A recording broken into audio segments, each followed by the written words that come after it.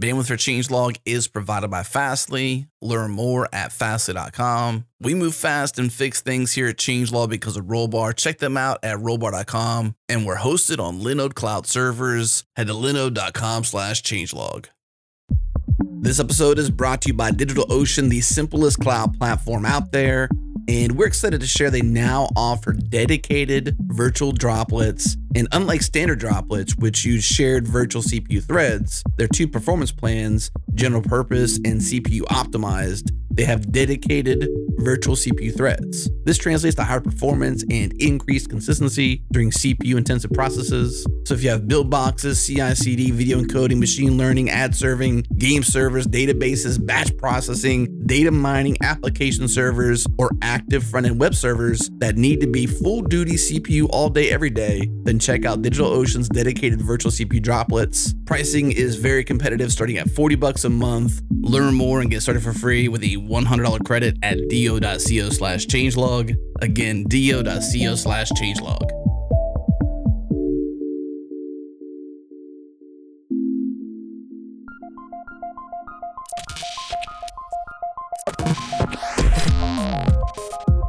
Welcome to Practical AI, a weekly podcast about making artificial intelligence practical, productive, and accessible to everyone. This is where conversations around AI, machine learning, and data science happen. Join the community and Slack with us around various topics of the show at changelog.com/community. Follow us on Twitter. We're at Practical AI FM. And now onto the show. Welcome to another fully connected episode where Daniel and I keep you fully connected with everything that's happening in the AI community. We'll take some time to discuss the latest AI news, and we'll dig into some learning resources to help you level up on your machine learning game. My name is Chris Benson. I'm the Chief AI Strategist at Lockheed Martin, and with me is my co-host Daniel Whitenack, who is a data scientist with SIL International. How's it going today? It's going great. Dealing with allergy season, but such is life. How about with you? Exactly the same. I live in Atlanta, so there are plenty of pollen to go around.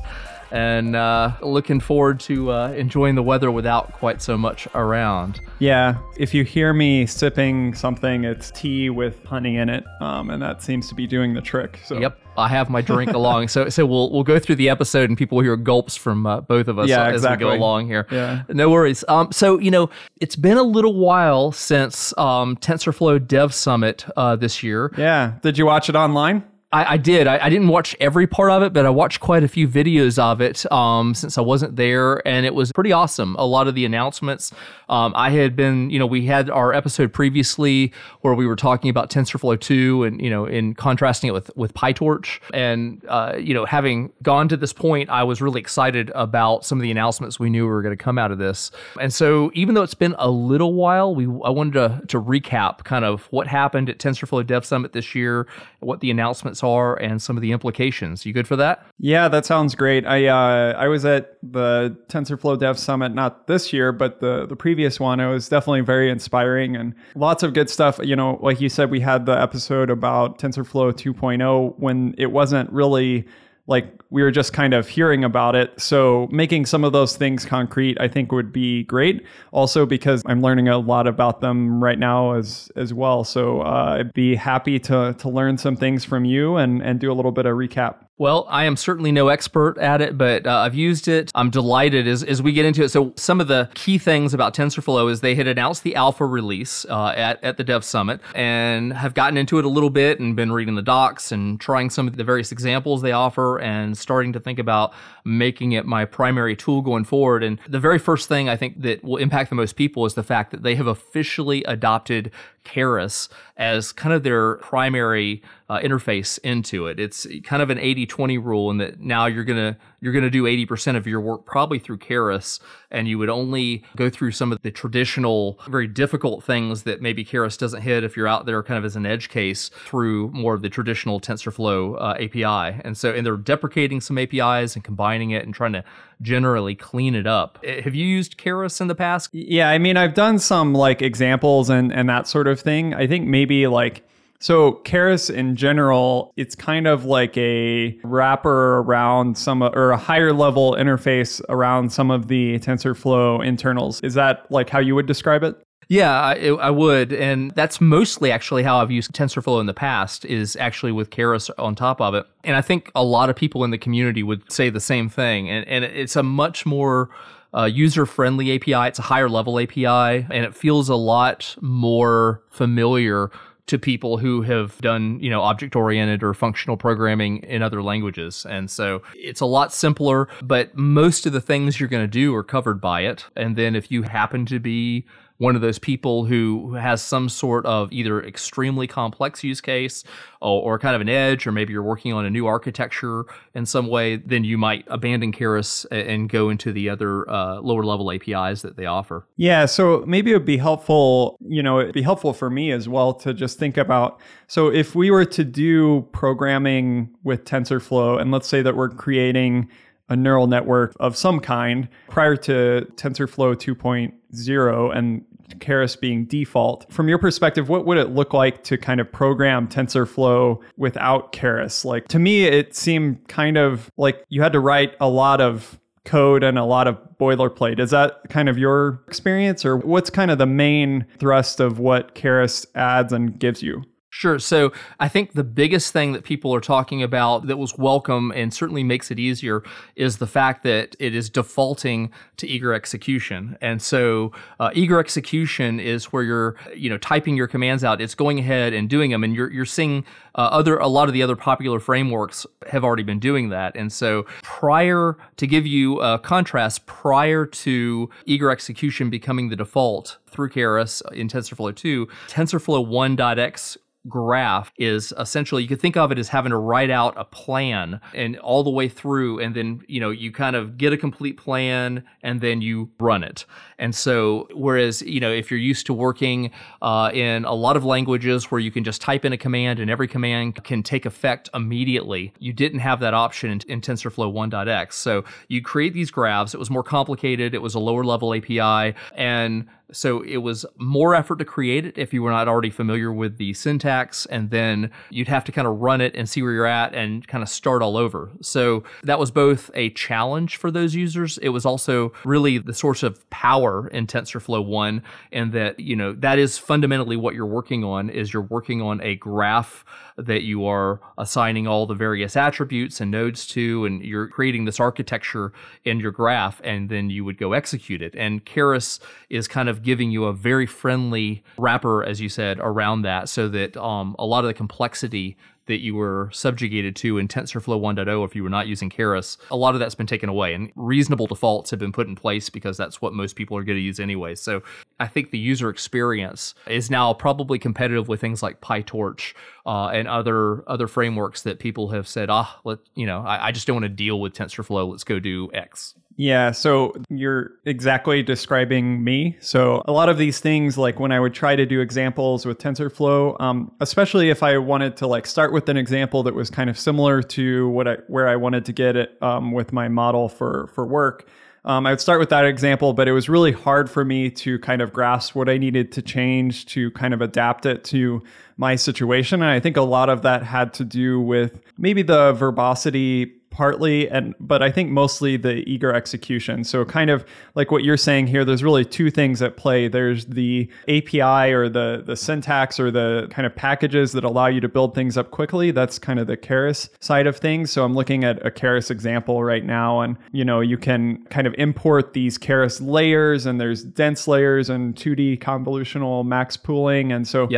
these sorts of things just give you really quick access to commonly used building blocks of neural networks. And so I think that removes kind of some of that verbosity element, allows you to build things really quickly and add them, kind of build up a model very quickly. And the other thing then, like you were saying, was the eager execution. So even if you were able to build up this model very quickly, I think that the graph sort of execution that you had in TensorFlow 1, which also is still part of TensorFlow 2, so you can do that if you want to or need to. But I think that was really a blocker for me personally, kind of in the same way that I always struggled programming Spark jobs and other things that were not executed immediately when I sent a command, if things were just kind of instructions were getting stored up and they weren't executed immediately, is really tough for me to get over that hurdle of debugging and optimization and kind of interactive development. I never really got the hang of that, and I think that carried over when I was trying to do things in TensorFlow 1. Yeah, I think a lot of people had that experience.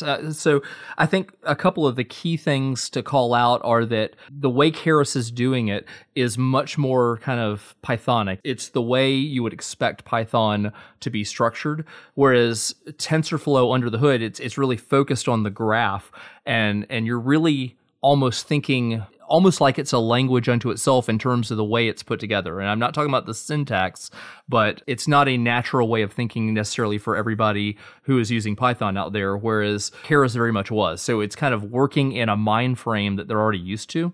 And now with the eager execution, the TensorFlow site notes that it's a more intuitive interface, it's easier debugging, and a more natural control flow. And I think just that sense of familiarity and the expectations you have will be met will bring a lot of people back that may have looked at it the first time and said, ooh, too much, I don't want to deal with all that. And hopefully it'll bring them back in. Yeah, it's like I just saw a tweet recently, and I'm sorry if you wrote this tweet and I mention you, I forgot who it was, but it was something like, when you first start doing doing side projects and other things with programming, you're like, oh, I'm going to write everything in C and low level, and like I'm going to understand all these pieces of it. And 10 years later, when you're doing side projects, you just want to build something like super quick. And I think it's the same actually in organizations. Like after a certain point of time, you just need to be able to iterate really quickly and all of that. So yeah, I'm really happy to see this. Also, it's pretty cool how you can actually like switch back and forth between like kind of offloading things to the graph and then executing it and then coming back. There's this like little decorator you can call TF function on a function, and and then it's a graph apparently, or it goes to the graph. And so that's pretty cool. I think that I know it's been something that they've put a lot of thought into. So I hope it works out that it is actually a lot easier to use and, really eases the burden, the logical burden as people try to learn TensorFlow. I'll certainly be trying myself. When I was in New York City recently at the AI conference that O'Reilly puts on, and somebody, and I'm trying to remember who it was that I was talking to, but somebody had a great analogy, and they were saying if you want to think of the old version of TensorFlow, you could almost think of it as, some programmers may recognize this, not everybody, but an abstract syntax tree, and in the sense that when you're writing in a programming language and you have whatever the syntax of what you're working in, it gets compiled down into what's called an AST, abstract syntax tree, which is a representation of the language that is, let's just say it's more friendly to the system to be able to utilize. And so they were kind of comparing that the graph of TensorFlow 1 is to creating an AST and then having to go and execute it, whereas, versus the more Pythonic approach. And one of the things that I noticed that I was really kind of welcoming and seeing was that I noticed that Keras, it has what I've used mostly, which is an object-oriented approach, which is kind of its default, but it also has a functional approach, which is strictly functional, and therefore people coming into this from functional programming languages should find that very welcoming. So it kind of gives you an option from a lot of different areas. If you're coming in from a very functional ethos, then you should feel right at home in Keras there as well, just like the rest of us who've done OO for years. Yeah, this is exciting. And I know that there's a bunch of resources online. We'll put some links in the show notes, but I know that there's several Google Colab notebooks and other resources if you're wanting to kind of experiment a little bit with TensorFlow 2.0. There's a bunch of stuff out there, and they announced a bunch of learning resources at the summit as well. So we'll kind of go through those soon. But there's a lot of resources out there. And I guess, is it still the alpha release of TensorFlow 2.0, or has that changed? As we're recording this, I think it's still the alpha. I tried updating a few days ago, and it was the same. They had not done a more current one. That I can't swear to it at this point, but I'm hoping that they're getting enough feedback within the community to get a next build out pretty soon. Cool. Yeah. And we would love if anyone that's interested wants to join the conversation that we're having around TensorFlow 2.0, you can join. We have a Practical AI Slack team, a Slack channel in the changelog Slack. You can join that at changelog.com/community. We also have a LinkedIn page where you can provide some comments. So let us know what you're thinking about TensorFlow 2.0. If you think things are improved or not improved in certain ways, let us know. We'd love to hear your feedback. So they made some other announcements as well that are kind of in the ecosystem at large. And I thought probably the next thing, it certainly got me very excited, was TensorFlow Datasets. So they have actually, within the TensorFlow namespace, just like you have now tf.keras, you also have tf.data.datasets. And they have really done a lot of work to try to make all the work on getting data into TensorFlow and pulling it from various places much, much easier than they previously had. And they have a TensorFlow, a tf.data API that goes along with that. And they're putting lots of popular research data sets such as MNIST and Street View house numbers and the 1 billion word language model benchmark and large movie reviews data set. All these things are now in it, and they're going to keep adding that in.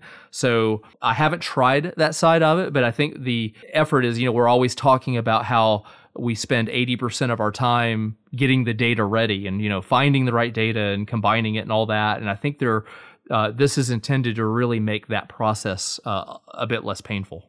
Yeah, so I have a little bit of a gripe here, and I don't think it's not against this necessarily. So I'm all for this TensorFlow datasets thing, and I think particularly for like getting up to speed with TensorFlow and figuring out like the different patterns and getting something from zero to running. This is really great. My gripe, and actually I just encountered this like over the weekend. I shouldn't say I was working over the weekend because I shouldn't have been, but I was more playing over the weekend with PyTorch, not with TensorFlow, and a lot of these APIs, like the TensorFlow datasets, there's also this in scikit-learn and other modeling packages where you can like import this dataset or that dataset.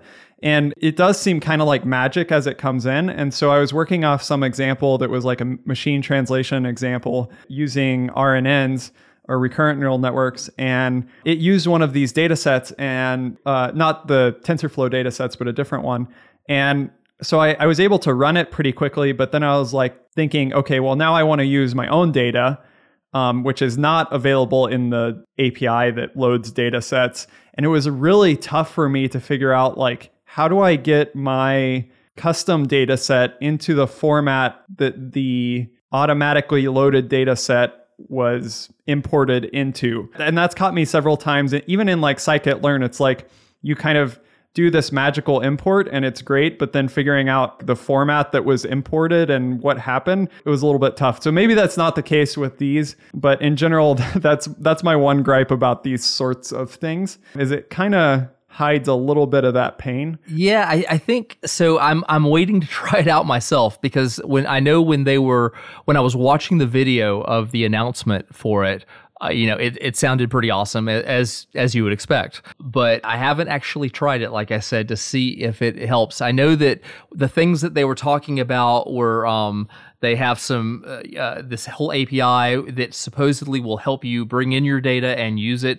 And if it's not in the right format, it will help you convert. I know that they have this concept of the dataset builder, and that every dataset is supposed to be exposed as a dataset builder. And so, you can download, extract, and write it to a standard format. And I know they had a method call that's like download and prepare, and that you can, load it from disk with the as dataset and some of the others. So they were very very clear. It looked like they were well written as method calls, in that it was very clear what you would do with them. They were named well. I do not know if it fully meets the expectation that they at least set with me. I'm looking forward to less pain in the future, and I will be frustrated if it turns out not to live up to that. Yeah, for sure. So please reach out to me if you know how to ease some of my burden on this front. It looks like I'm kind of looking through some of the examples now on the TensorFlow datasets site, and it looks like that they're imported as this tf.data.dataset format or type. So if that's fairly standardized and there's good documentation around that type, then maybe that would ease some of my concerns. But yeah, it's like the thing loads in, and then you can immediately call some model to train on this data set, and it's sometimes hard to figure out what the format of that is. But it seems like that this is a fairly standardized thing, so maybe it's not an issue. I hope so. It'll be interesting to see if the community at large, really, takes this on. I think to be really useful, you'd have to start, put in, hundreds or thousands of different data sets so people, where it's already there and people don't have to go and do the conversion themselves and such. I think it would be cool to have something like, if you go to data.gov and look at all the different data sets that are available there, and I've pulled from that as a source in the past. And if you could get, an initiative to where many of these data sets that are very useful get pulled over and automatically converted, maybe upcoming census data would be great. So I'm kind of looking to see where the promise goes down the road and whether or not they get much larger than the 29 that they announced. Yeah, for sure. I'm interested to follow it.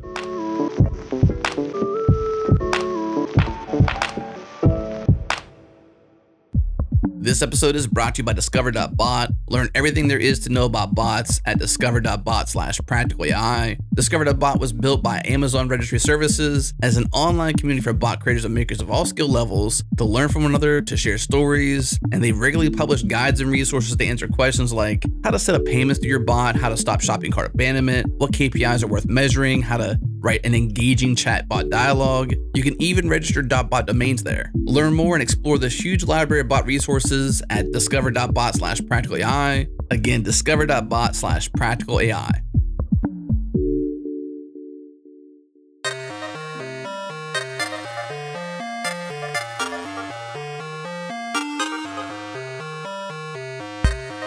It seems like, there was, I guess this TensorFlow Datasets is kind of, was announced and integrated within TensorFlow, but there were also a lot of things that were announced that are kind of like add-ons or bolt-ons to TensorFlow. They're actually calling them add-ons as well. Add-ons. Okay, so I'll call them add-ons to be correct, so I don't offend anyone at Google, which I hope to not do. But so one of those was TensorFlow Federated. I have this memory in my mind when they announced TensorFlow Federated, even with the same picture. I feel like it was a year or two ago, and I remember them talking about it, and I don't remember anything between then and now until they announced it, at the Dev Summit. So maybe it just kind of took that long to materialize into existence or something, but it does seem pretty cool. Did you understand kind of the gist of what TensorFlow Federated is?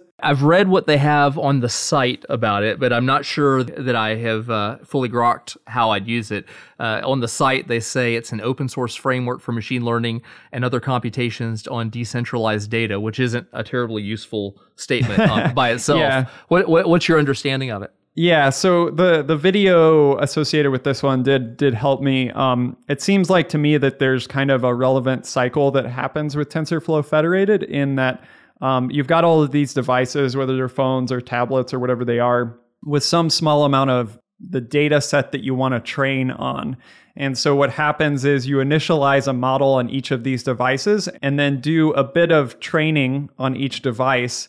And then those devices send updates to a central server, which kind of combines all the models together from all of the different devices and then sends out a new initial model for them to continue to retrain. So you kind of got this cycle going on where the devices are pushing up initial and next models to a centralized server that's combining them and then pushing a model back to the devices. So it's a pretty interesting idea. I know that, of course, there's implications for privacy and other things. If you don't have to have people's data leave their devices, of course, that's a really nice thing.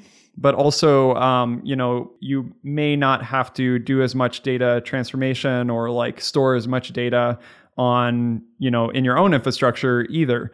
I don't know how, the one thing that I question about this is how many people other than Google would use this? That's the one thing I maybe struggle with a little bit.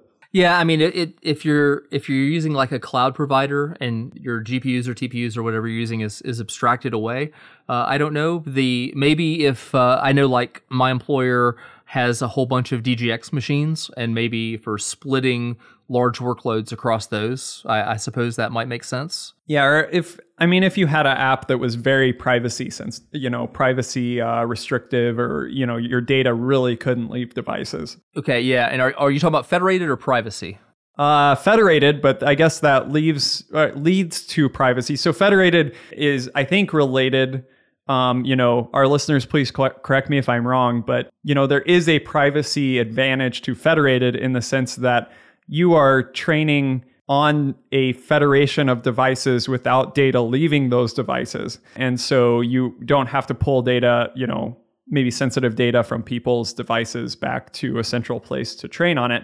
But then there is another announcement that they had around a specific library, TensorFlow Privacy, which deals with differential privacy, which I hear is on trend. Yeah, I'm assuming that this is kind of a response to the fact that over the last year, privacy issues around data sets has become, we're talking about it on so many episodes at some point. And, there's GDPR, and which is the General Data Protection Regulation in Europe. And so I guess this is an early attempt to formalize, how we do privacy guarantees in data sets, and for training and such. Yeah, and for our listeners and for myself as well, this idea of differential privacy is really a way to put limits on kind of the impact to people's private information that you're storing. I remember I would probably point our listeners to some great talks that I've listened to in the past from Jim Klukar and others from Immuta, who they were a guest on our show. Actually, maybe it was early on, one of the first episodes. Yeah. But they have some great information related to differential privacy if you want to learn a little bit more about that. But it does seem that this idea is filtering into the mainstream now. So definitely something to check out. What other announcements were interesting for you, Chris? Well, they talked about TensorFlow Probability as a library for probabilistic reasoning and statistical analysis. It sounds like something those finance people would like. Probably so.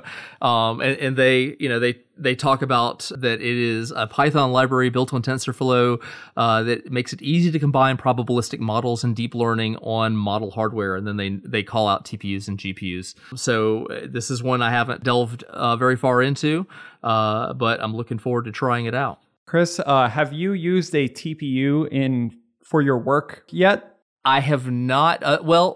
I'm assuming I have in terms of using Collaboratory, because I've done that plenty of times. But at work, we have, and this is just us, we have NVIDIA DGXs, so we're using GPUs from NVIDIA in that case. And that may change over time, or we may add other vendors in, but that's where the bulk of my focus has been. Yeah, I was just kind of curious about... maybe I can look up some statistics online about the adoption of TPUs versus GPUs, but I'll have to come back with that in a follow-up episode. Yeah, I'd be curious. I mean, I don't. Do you know if TPUs are being sold outside of Google Cloud? Because I'm just not familiar with it since I haven't been doing it directly. I mean, not to my knowledge, but someone please correct us if we're wrong. Yeah, my only interaction so far is in Colab and trying them out there, and but haven't done a lot with them. Yeah, maybe this is an invitation to Google to come on the show. A while back we did have NVIDIA's chief scientist Bill Dally come on and talk about GPU technology. So if someone from Google wants to come on and talk about their TPUs, you have an invitation right here.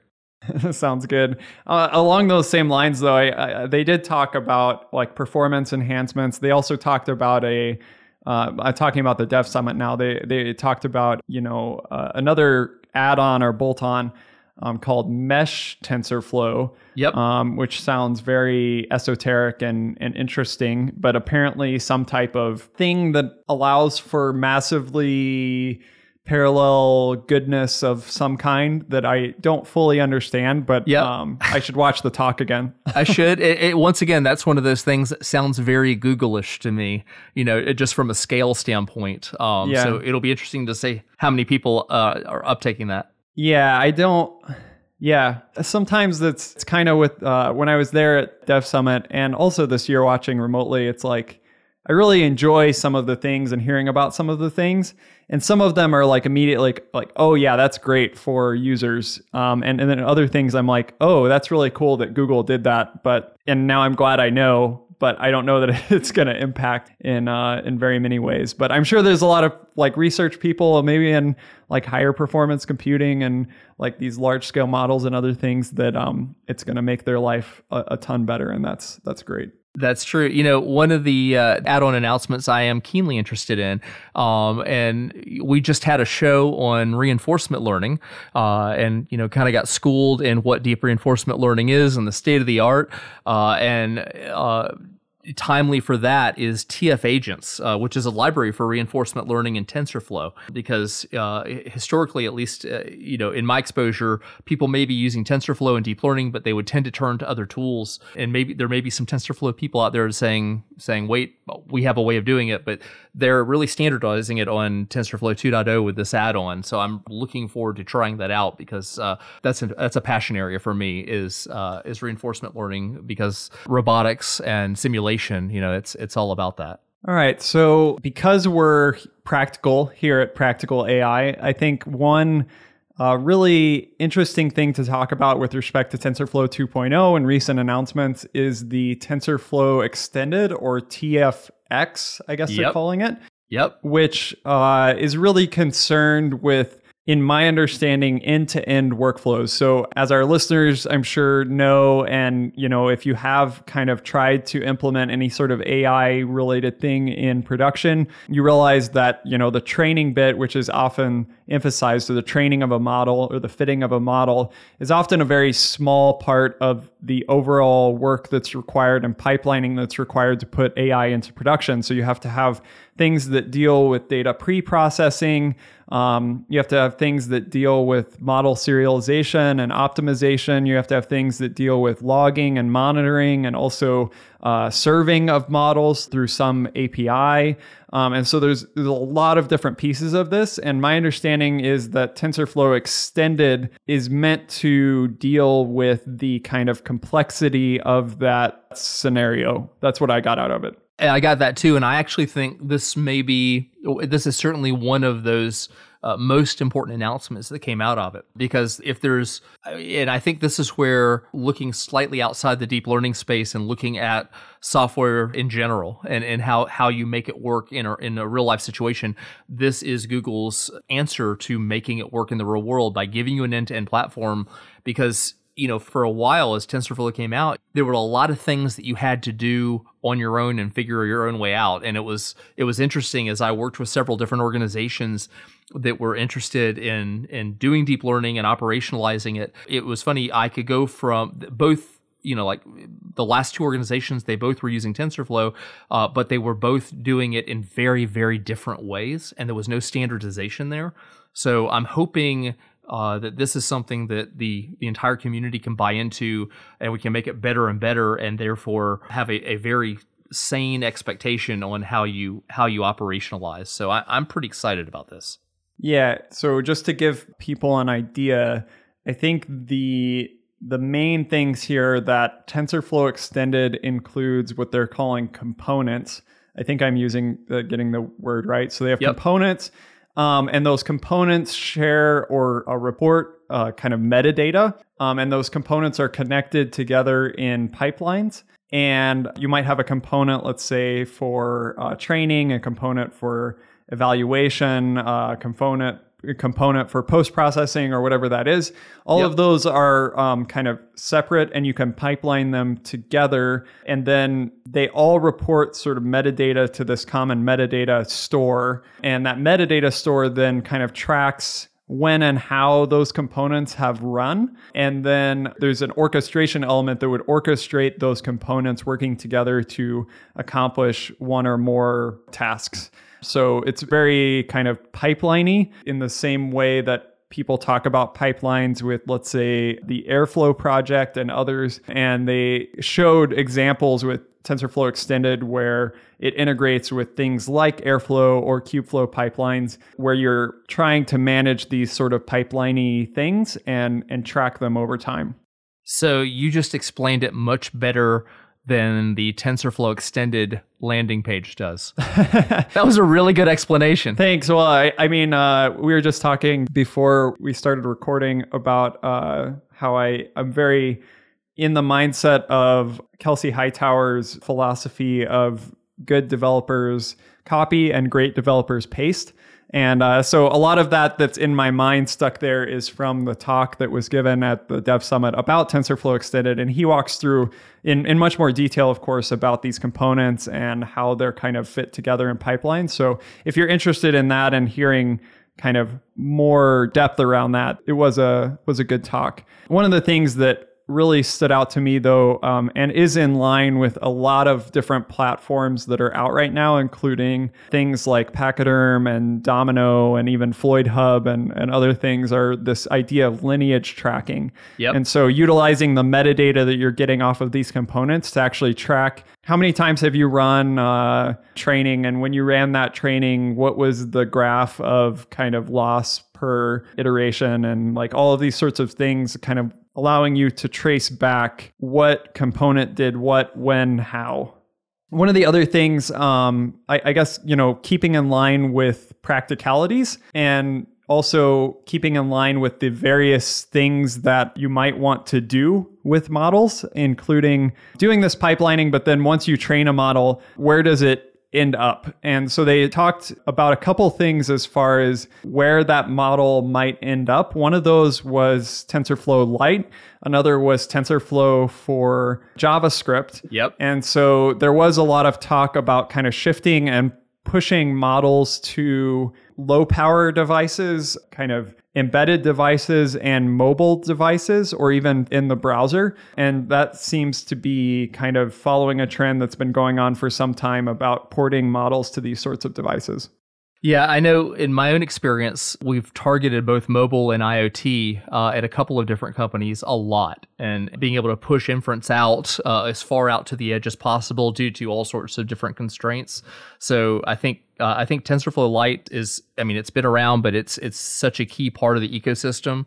And we're also, if you had asked me a few years ago about JavaScript, and I say this as someone who does JavaScript separate from deep learning, I have been pleasantly surprised to see it working so well in the JavaScript world. And I had we may have an upcoming interview at some point here with someone who has done some work on TensorFlow for JavaScript. So I think being able to push it out to all these different targets is pretty crucial. One that we haven't mentioned yet was also Swift for TensorFlow. And so I think if you take all these last few things we've talked about kind of in combination, I think that may be the single biggest strength for TensorFlow, is that the ecosystem is made operationalizing and pushing to various production targets. It's been thought out. They have a standard way of doing it, and there are these different approaches that are targeting those. And I haven't seen that at that level of sophistication from some of the other frameworks yet, and that may be coming.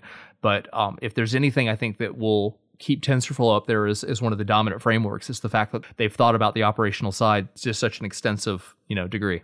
Yeah, on the operational side and kind of the building side, as a tinkerer, they also announced a couple of cool things. So for a while, I've been a fan of the Movidius NCS USB sticks from Movidius, which is part of Intel now, which basically allows you to, it's kind of like a USB drive that you plug into your computer, and it has a specialized hardware chip in the USB stick that allows you to run inference on things like, a Raspberry Pi or something like that. So Google seems to be hopping on this bandwagon as well, and doing some interesting things with this so-called Edge TPU, which seems to be a similar idea. So it's like a version of the TPU that's meant to be run on these sort of embedded devices or like a single board computer sort of things. And so this project is called Coral.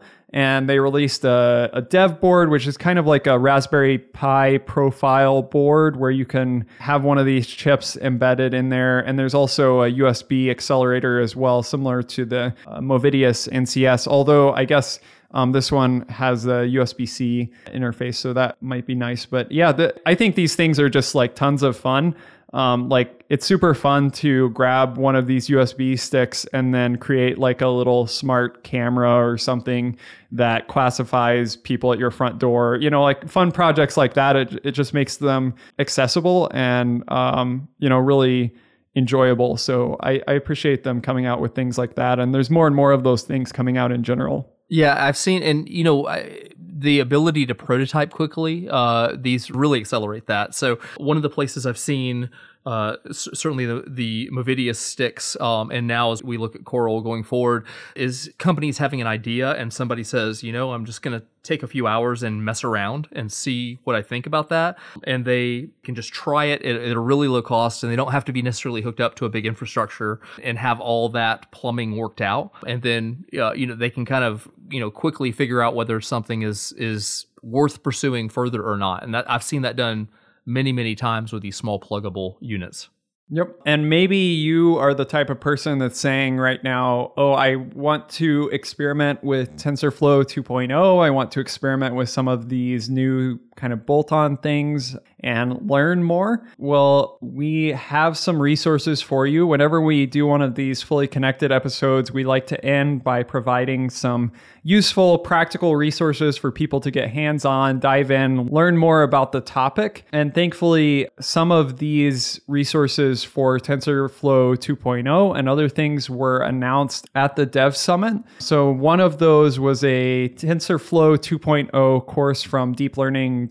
I think it's a TensorFlow 2.0 course, right? It is. And they have, I think it's a specialization where they are going to have 4 courses total, and I believe as we are recording this, they've had the first one out for a while, and I went through it. It was good. It was a very good course, and they announced that the second one was available in the last week or so, as I say this right now. So the deeplearning.ai version is halfway out there. So it's certainly, by the if you jump into it now, by the time you get through that and into the second one, probably the third one will be out as well. Yeah, they're also, I love a lot of the stuff that's come out of fast.ai, and fast.ai is kind of embracing the Swift aspect of TensorFlow and is integrating Swift for TensorFlow into one of their latest courses. If you're into fast.ai or have used some of their stuff before, that might be a great place to start from that too. I don't know anything about Swift, so I think that it might be an interesting one for me. Sounds good. I know another one of the key educational things that they talked about in addition to deeplearning.ai was Udacity has a TensorFlow 2.0 course. I have not tried that one, so that's coming up. I'd like to dive into that one, but that's also out there as well. And both of those were announced at the Dev Summit. Yeah, and if you haven't been able to get a spot at the Dev Summit one of these past years, it is kind of limited in how many people can go and all of that stuff. And that's kind of unfortunate that it has to be that way. But they did announce that in collaboration with O'Reilly, they are starting a TensorFlow World conference. So the conference name is TensorFlow World. And so this is a conference that if, for whatever reason, you can't come to the Dev Summit, and I think it's more meant to be a community conference that you can come to this TensorFlow World conference where you can learn about use cases of people using TensorFlow, go through some tutorials, hear from the TensorFlow team as well. But it sounds pretty cool. I would love to check it out. And I think also this is an opportunity as well. If you're doing something with TensorFlow, you can submit proposals or submit talks to the conference as well. Well, yeah, the call for speakers just closed last week. Oh, sorry. We didn't get to you in time, but I'm sure that if you were in the world and you're doing that TensorFlow stuff, you probably already knew, but you'll still have the opportunity to participate in tutorials and go for the great talks and all of that stuff. So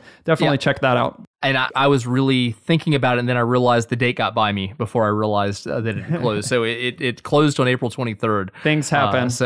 Things happen. That's life. Yeah, don't miss it. The deadlines for EMNLP and other things are coming up too. I don't know when the deadline for NeurIPS is, but some of those are coming up. So if you're doing cool AI stuff on the research side, don't forget about your deadlines and make sure and get your papers in. There you go. And I'll close out saying I am seriously considering going to TensorFlow World, so I'm going to explore that a little bit. And I'm excited to see that that the community is big enough to be able to support a conference unto itself now. For sure. And thanks for suggesting this topic, Chris. I had a great time kind of going through some of these things for you. And like I say to our listeners, please engage with us on Slack or on LinkedIn. Let us know your thoughts about TensorFlow 2.0. We're excited to hear your thoughts and see what you build. Yep, absolutely. Looking forward to diving in myself and hearing from our listeners on what they're doing with it. So I guess until next time, I'll talk to you later, Daniel. All right, bye-bye. Bye-bye. All right, thank you for tuning into this episode of Practical AI. If you enjoyed the show, do us a favor, go on iTunes, give us a rating, go in your podcast app and favorite it. If you are on Twitter or a social network, share a link with a friend. Whatever you got to do, share the show with a friend if you enjoyed it. And bandwidth for changelog is provided by Fastly. Learn more at fastly.com. And we catch our errors before our users do here at Changelog because of Rollbar. Check them out at rollbar.com/changelog. And we're hosted on Linode cloud servers at linode.com/changelog. Check them out. Support this show. This episode is hosted by Daniel Whitenack and Chris Benson. The music is by Breakmaster Cylinder. And you can find more shows just like this at changelog.com. When you go there, pop in your email address, get our weekly email keeping you up to date with the news and podcasts for developers in your inbox every single week. Thanks for tuning in. We'll see you next week.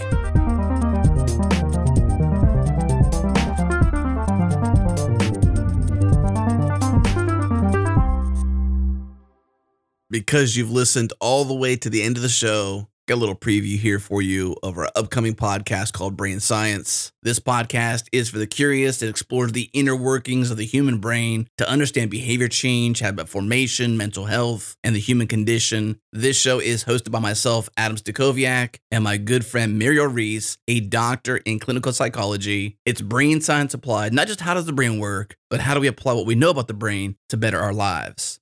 Here we go. That applied brain science really stood out to me because I don't want it to just be data. I want you to go, how can this fit? What can I take away? Now, how am I going to change? And that sort of is where you come in more. And even some of the questions I want to ask you, what are some of the most challenging things working in the tech world when it comes to relationships? Probably the most important one is isolation.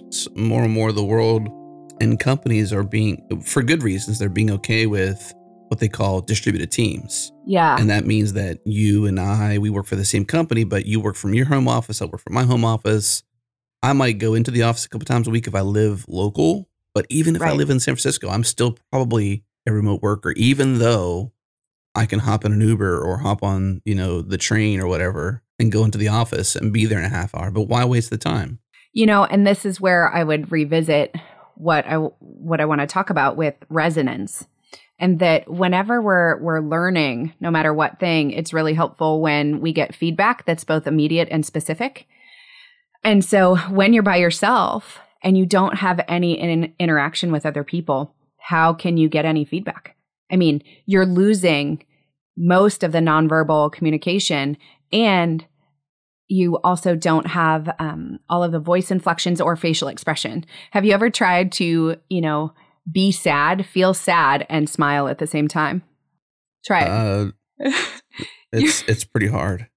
Right, because facial expression is exactly what's involved when it comes to empathy, which is relationships. I was reading a research article recently, and it talked about, how couples who are together a really long time end up sort of looking like each other. You ever heard that? Yeah. And so what they've looked at is when we actually empathize with other people, facial expression is really key within that.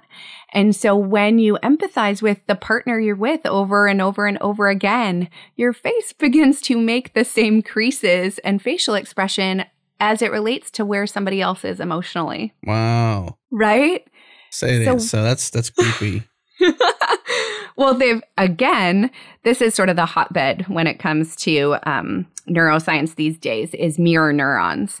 And these mirror neurons are what are involved with empathy. And so mirroring, meaning I get another person's emotional world. And so one of the research studies looked at Botox. And what they found is that Botox, because it actually assists in paralyzing facial muscles. Right. That then you can't contort your face, so you don't get wrinkles. But actually, levels of empathy go down. Right. Because your physical appearance can't reflect your inner appearance. You got it. And so when you're working in these remote locations, it might facilitate better work or more focus, and it allows people to be distributed and to capitalize on the talents across the country, right? Yeah. Wow. So that's like a treasure trove, in my opinion. Talking about in a scientific way, not just like, hey, this is my opinion. Yeah. About all the cons of that, because I think what we can do is still have remote work, but do it in more healthy ways. Because I've been self-employed remote worker since 2006. Now I'm a unique animal. I know that. My wife knows that. Right. And I'm fine with it. I'm a good human being, but I've got some flaws, and I'm willing to accept and share those to some degree. And I think the problem is we just lack maybe a more purposeful or intentional feedback loop. Yeah. Which I think is super important to being able to operate in this world in just good ways. I don't know, healthy ways is probably the best way to use in this show context is healthy ways. One of the things that's fundamental, I would say, to being human is change, right? And so sometimes people come in and are really key in our life for a period of time, and then things change. Either we grow or they change in a different direction, and then the relationship changes or that feedback loop gets modified in some way. That isn't always a bad thing. It's just my sense of choice actually is a critical component when it comes to feeling good about my life. If I feel like everything is sort of outside of me and I don't have any charge over it, like I didn't choose to work in a more remote location, or I didn't choose to go to school, or I didn't choose this person, then it feels far more oppressive as opposed to I actually participated in the outcome that I'm actually experiencing. So I then also have more charge over whether or not I want to change it. I think this feedback loop process that we're talking about here is super common to developers. From people who write code to people who plan and to engineer and to manage and lead. Like there's no one in the software process that doesn't understand the feedback loop. And the reason why is because in product development, they have this concept of agile. And basically it means you produce something, you put it out there, and you expect the feedback loop to happen in order to gain insights and course correction to then release another version of it that continually and iteratively becomes more and more improved. So this whole process in day-to-day work in software is normal. Mm-hmm. And I think it's interesting how it can apply to their lives and people's lives, to take the same importance of a feedback loop, for example, and apply it. Right. Well, so this is very much how it goes in relationship, which is why there is an importance when it comes to sort of things resonating. You ever walk into a room or an interaction with a couple other people and like something just feels wonky or off? You're like, I can't put my finger on it. But definitely been there. Right. Well, and so to be able to identify that in relationships and even go, wow, I'm experiencing this person in my world with the limited interactions that I have with them. It hasn't really resonated with me, and so I don't get good feedback. So now I'm going to be more defensive because I feel as though there's a threat. It doesn't necessarily mean the person is threatening. However, my brain is going to tell me, hey, we need to be more protective. Yeah. We need to do some strategies so that you're not fully exposed. One way I look at scenarios like this, I would say as of late, is because have you ever watched a TV show or a movie where the narration, the storytelling part of it, they expose a character in a certain light, and you may dislike that. They may be a villain or villainess, right? Sure. But the moment they turn the story to their backstory and why they are the way they are, or why they're acting the way they're acting, yes, you then kind of fall in love with them and you're almost rooting for them. Right. I feel like that's the same thing that happens day to day to our lives, is that, there are people who seem villainous or not for us, but we don't understand their backstory and why they are the way they are for us to have and employ that empathy that's required to have this dance, as you say, this iteration of relationship. We just assume they are who they are, and we project, our worst fears onto them, and they become true. Yes, you got it. This is why in the absence of, a face, I don't really get to engage with people in the same sort of humanness that we are all in. And so you're exactly right. I mean, over and over and over again, because you can identify and go, oh, that's why they're harsh. Or, I recently had an interaction. I had shared with someone that I was a competitive gymnastics coach for a number of years. And so somebody thought that my response to them when they were really struggling was kind of harsh, but they remembered that I had told them I was a coach for so long. And they're like, oh, this is just another side of her coming out. Right. And I'm not sure I prefer it, but I get it. And then it switched for their reaction, because then they're like, oh, wait, we're on the same team. She's not trying to oppress me or fight back against me. She actually is helping me, trying to get me to where I want to go. My wife and I, we've learned this concept of goodwill, right? Yeah. I can take your feedback or your criticisms in a different light if I know that you have goodwill for me. Yep. Meaning that you're not trying to harm me, that you are for me, not against me. And sometimes change, as we all know, is painful and can be painful. So sometimes the necessary feedback and or criticism that can influence that change can also be painful. But I can accept it differently if I know that she or they or whomever is in the scenario with me has goodwill for me. Whereas if you know that they're not for you, then you obviously take it a whole different way. And that's an okay thing.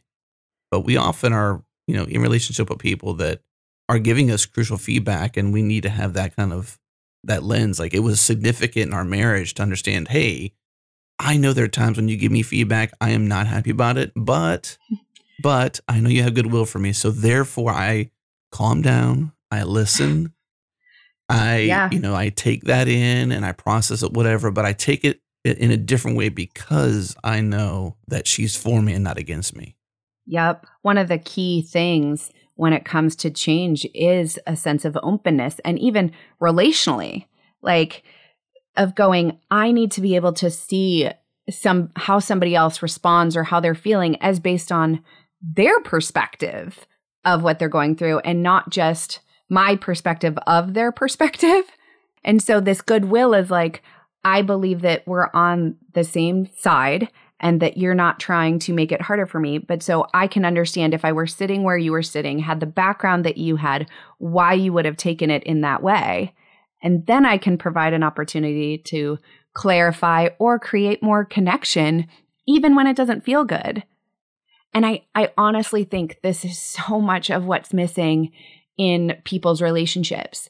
If I look at relational interactions through the notion of conditioning, wherein I get a sort of hit of dopamine, feel good feelings because I went to a person, I had a conversation that didn't necessarily feel good, but there was openness on both parties to hear one another's perspective, that it actually then reinforces oh, when I go and I have this exchange with people, I feel better. So now I'm going to go and engage with other people and get the feedback, even if I might not like the feedback, because now I'm buffered and I'm not alone in this, and somebody else sees my world. That's a preview of Brain Science. If you love where we're going with this, send us an email to get on the list to be notified the very moment this show gets released. Email us at editors@changelog.com. In the subject line, put in all caps, Brain Science with a couple bangs if you're really excited. You can also subscribe to our master feed to get all of our shows in one single feed. Head to changelog.com/master or search in your podcast app for Changelog Master. You'll find it. Subscribe, get all of our shows, and even those that only hit the master feed. Again, changelog.com/master.